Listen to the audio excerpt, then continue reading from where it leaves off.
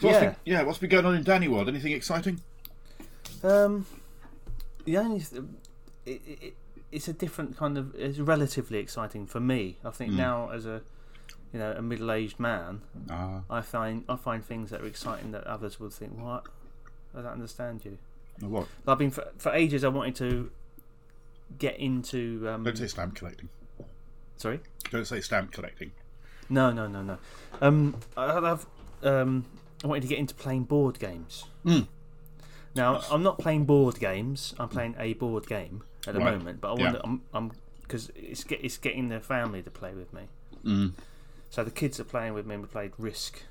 Nice, classic. And we when we bought it, we played it a few times, and it clicked. We played other games, and they don't click. Someone gets bored, they're not into it. You all have to be into it.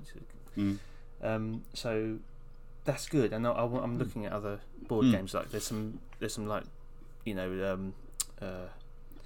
high sellers. Like things like Pandemic and on message. Yeah. So I don't know these. I've played Risk before. But I want Risk to is play. ideal. Risk is ideal because it hits that sweet spot. There's enough complexity in the game to keep you interested, but it doesn't take you half a day to set the game up. And that's the problem. And there's some really good games out there, but they take such a long time to learn the rules and to set up. I'm thinking that's why we have computer games now, so they can do all the dice throwing and the calculations and the rule adjudication behind the scenes, and I don't have to do this. But computer games are like computer games are your movies, and board games are your comics. It's different. Nice. Yeah, it is. It is. Yeah, and even playing computer games, online with other people, it's not the same as sitting around a board or sitting around a table and playing with people and getting that interaction. I like a bit of D&D. We played D&D over the summer holiday. We went away. My daughter set up a one-shot D&D game. It was just glorious, wonderful. It's as much. The joy of it was as much in the interaction with other people, and the kind of the kind of creativity with other people, and just the spontaneity of invention between the people who were in the room. It's as much that as it is the actual game scenario itself. It was a whole. That was really good. Got some really. One of my closest friends, big board game head, and she's introduced me a lot. I love board games. I've played board games all the way through my younger days, student days. So I've still got a load of them piled up. But this friend has introduced me to a whole bunch of stuff that I'd not played before, which is good. So I applaud you. I applaud you for that. Sorry, go on. It's something. It's a problem is getting everyone involved. Like I've tried to play. I loved role playing games as well. I remember, look back to my youth, and remember losing hours and days playing with your friends, and it was just brilliant. It's like the best thing ever. It's such fun.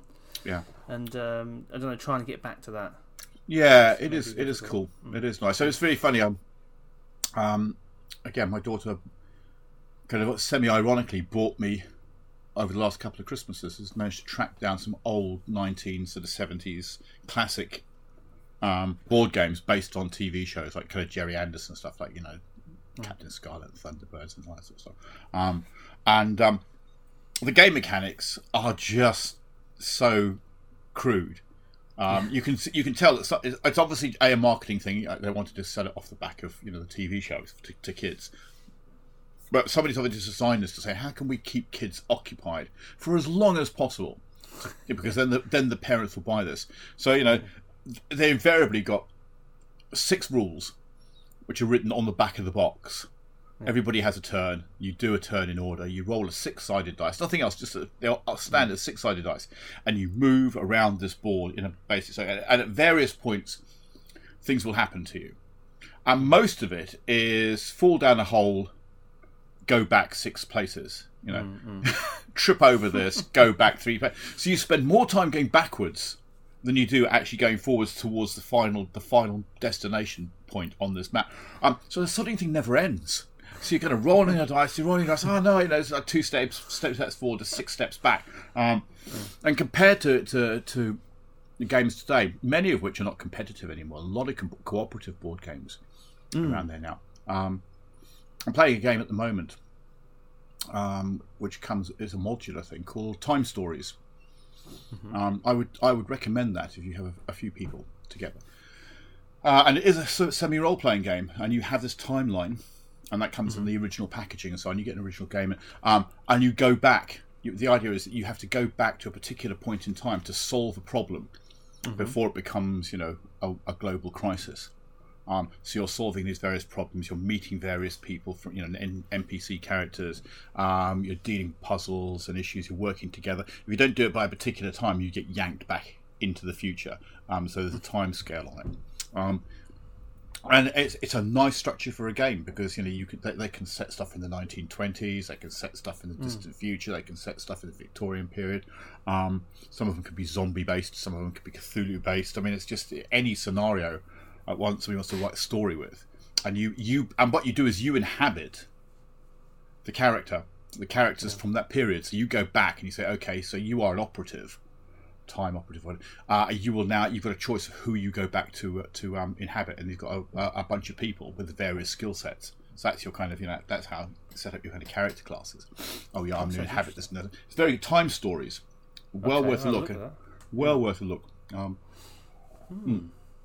But I mean, it's interesting, isn't it? I mean, talking about games and so on, and the way people play games and why we play games, and it's just. There's a lot of good philosophy in everything. But I mean, games have a particular kind of philosophy. They have a particular kind of mindset about what's the agenda. How are you going to get people to what's the agenda? What is it that's going to bring people into the narrative, and get people to kind of sold into the story and wanting to engage. What is it? Do the mechanics feel true in a sense, and if you're doing something, then are the results the sorts of things you would expect to happen? Are the sort of things that are going to make you feel satisfied that they're going to happen? And the worst thing in the world is you're playing a game and you go, well, that's just bullshit. I mean, that would never happen. That's not. And the standard thing, that's not fair. If you think the game mechanics are genuinely out to get, you get this in computer games. People saying, the game is unbalanced. It penalises you. It's just too random. It does that. And we don't like that. And it speaks, and the more you think about it, you think this gets right back to what we've been talking about over the last few weeks and last sessions about kind of ontology. We expect the universe to make sense. That's our metaphysics. That's our belief system. We expect the universe to make sense. We don't expect the dice to be loaded against us. At the very least, we expect the dice to be balanced, so it could go either way. But if you think that the dice are actually loaded against you, or the rules are set up in such a way that you will always end up being sent back to the beginning. There are far more snakes than there are ladders. Yeah. Then you start getting bitter and twisted about it. Don't you find? So there's a kind of the sense, like you say, it has to make the universe has to make sense. But that's different. Isn't that different to being fair? Well, yes. Yeah, that's true. I think that's probably true. Do you want to expand on that? Because I think that's quite interesting. Yeah. Well, So in a sense, it's about the human experience, isn't it? Because what's worse, knowing that knowing that the universe is not fair, or knowing that it doesn't make sense. Yeah. It's feeling, it's going to end badly, but at least we know what's going to happen. There was a great line from I think it's a band called Black Star Riders. And they are, I don't know if you ever remember Thin Lizzy.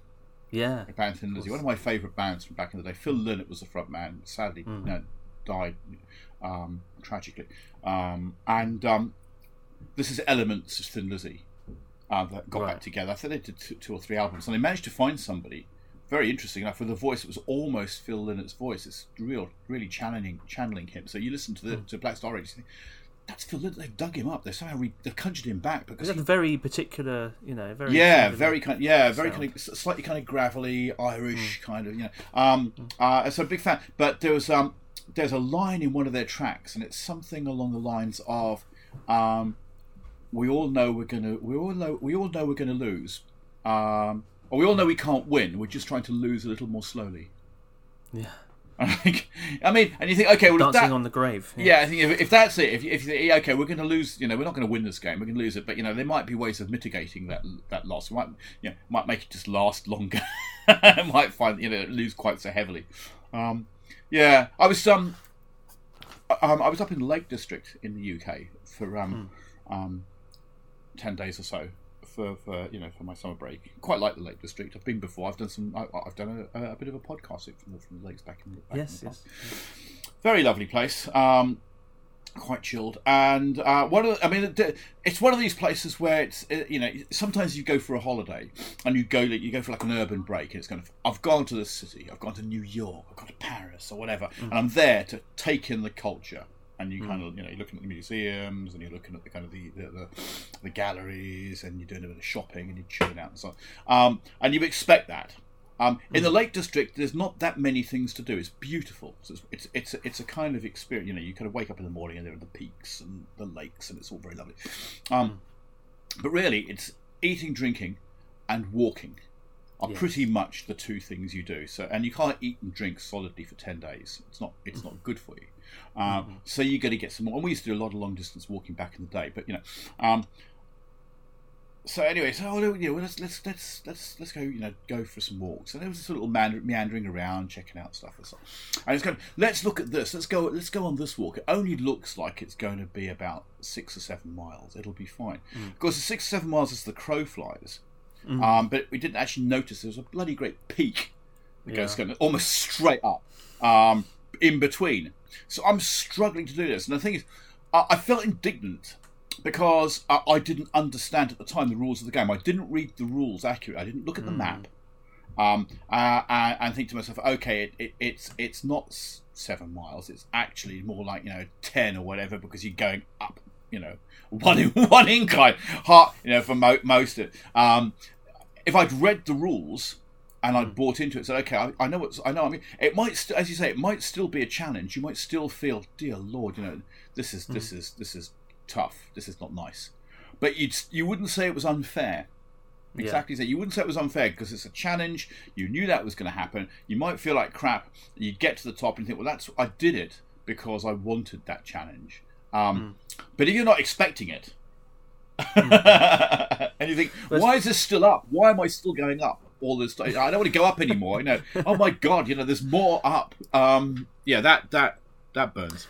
I wasn't a happy man. I was quite miserable. I was up top of this sodding peak, and I kept getting calls from my daughter saying, "We're in a pub. We're in a pub down in the village down here. How long are you going to be?" I don't know how long I'm going to be. I didn't read the rules.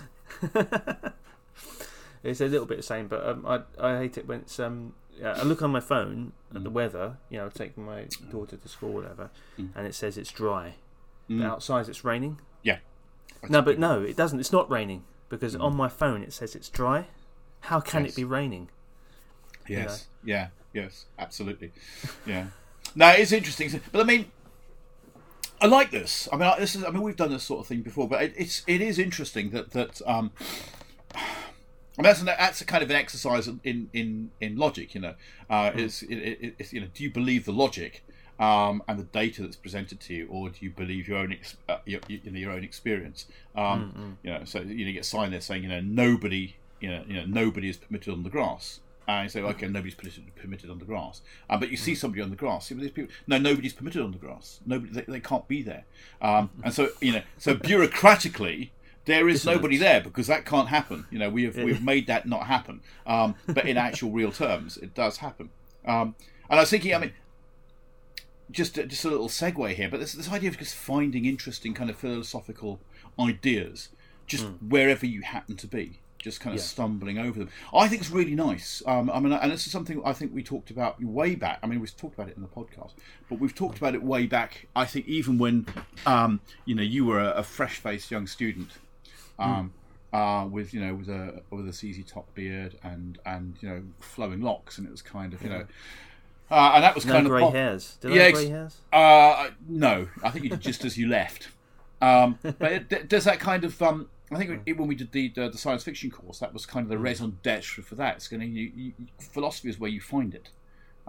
It doesn't have to, and it made me. I mean, I don't know about you. During two things that come to mind. During lockdown, you've had a lot of people having like clear outs of their house, and we've been having lots of people leaving stuff outside their house.